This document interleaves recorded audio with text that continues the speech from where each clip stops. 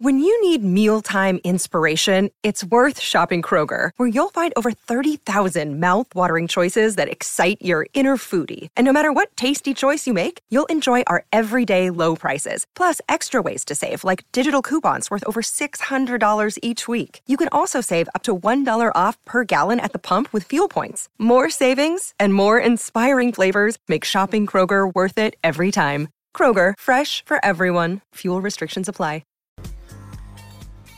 Earmuffs if you don't want to know the NFL scores. Last game of the first week of the playoffs. Tampa Bay Buccaneers 25-9 against the Philly Eagles. Thank you, Diesel. And what a turnaround to the career of Baker Mayfield. That's another great story, a fascinating story to come out of this. But they're a minute and a half into the fourth quarter and it's 25-9. Game just started with OKC and the LA Lakers. Josh Giddey in action today against LeBron and AD. And 3-0, the early lead for the OKC inside the first minute of that game.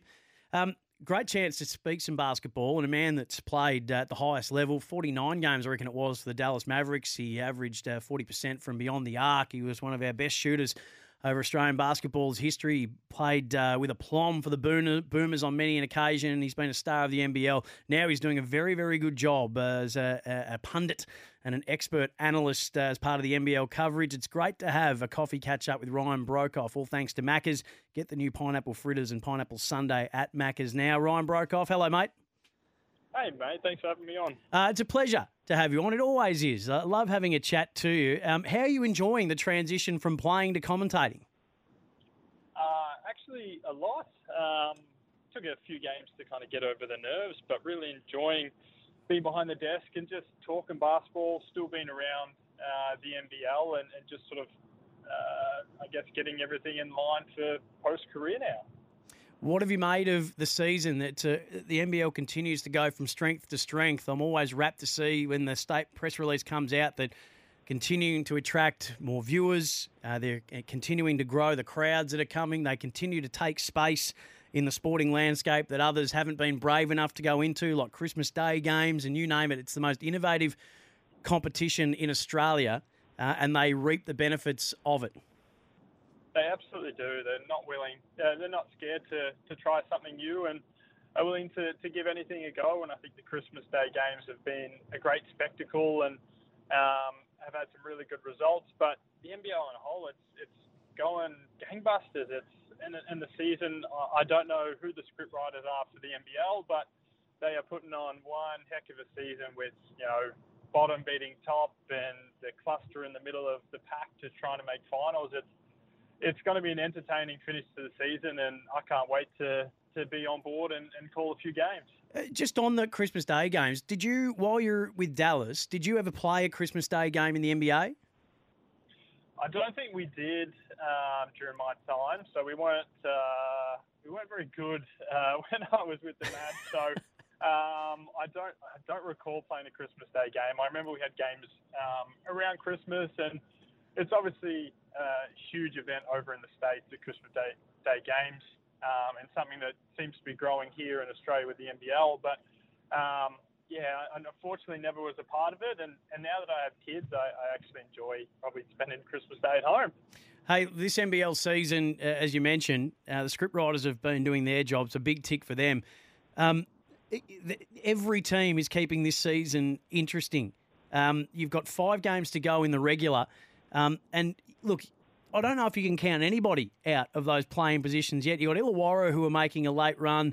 They're 9-10 from 19 games. Cairns have actually won more games, but even Adelaide at the bottom have won 7. So you wouldn't effectively put a line through them just yet. With Melbourne and Perth firmly ensconced inside the top 2, the competition for those final 4 spots and maybe even that final spot in the play-in, that is well and truly alive. Oh, it's up for grabs, and there is a host of teams right around the mark. And as you said, Adelaide, a few weeks ago, you would have written them off completely. They were playing terribly and looked completely shot, but they've turned it around and won some games. They dropped one they should have won against Cairns, which would have made it really, really interesting for them. But there's 5 or 6 teams fighting for those last few spots, and each game just becomes even more important. it's going to be fun. It's going to be interesting. It's going to be exciting. There's going to be a lot of storylines, and hopefully we just get every team healthy and firing and putting on a show for us.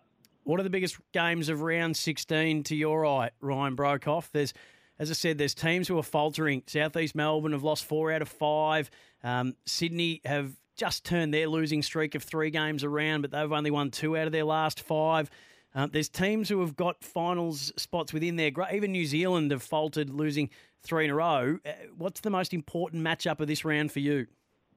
Oh, mate, it's hard to pick just one game. There's so many storylines, and Tassie are one team that's struggled lately as well, which is just surprising from them. But I'm looking forward to tomorrow night's game, Phoenix and Adelaide at SBC. It's always a great environment, playing more of a local arena, but Phoenix need this win to keep their season alive. Dealt with a bunch of injuries, as everyone is aware, and haven't looked good the last few weeks. So they need to kind of right the ship against Adelaide, who have been playing much better the last few weeks, and try and make a push here to finish. But there's games at plenty. I'm looking forward to the Tassie United game as well on Friday. Tassie seem to have the wood over United over recent history, and they need a win. They're kind of still sitting pretty in the standings, but the last month or so has just been rough.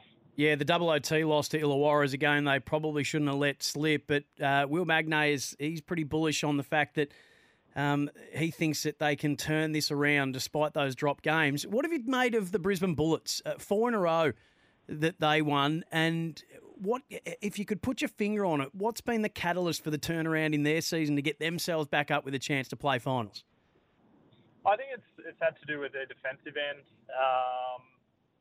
McDaniels has been incredible for them defensively, and sort of bringing him into the starting lineup and putting an import who usually when imports come over they're playing starting minutes and starting and having the biggest roles, but just finding that balance between offense and defense has been really important for them. Getting some healthy bodies and finding some for Sobey, who was carrying it by himself for a little while, but Josh Bannon's come along.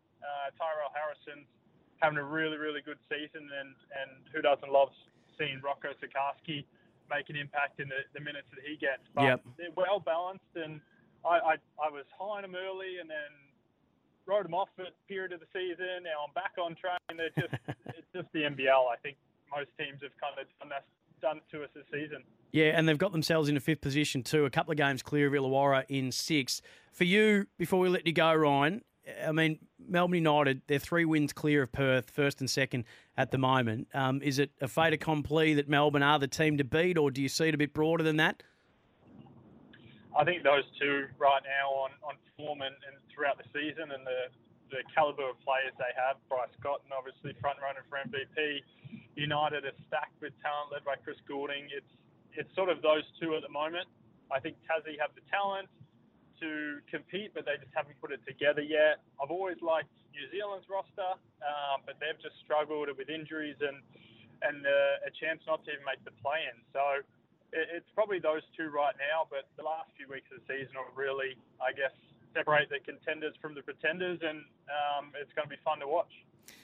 Well, you've answered 2 questions in one there for me, which I appreciate, because the next I was going to ask you, who is the front runner for MVP? You've said Bryce Cotton. It's going to be a thrilling finale to the season down the stretch, Ryan. We can't wait to be tuning in to watch you and the rest of the call team bring it home. Thanks for being with us today.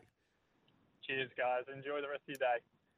Southeast Melbourne Phoenix, Adelaide 36ers kick-off Pride round. That's tomorrow in the State Basketball Centre.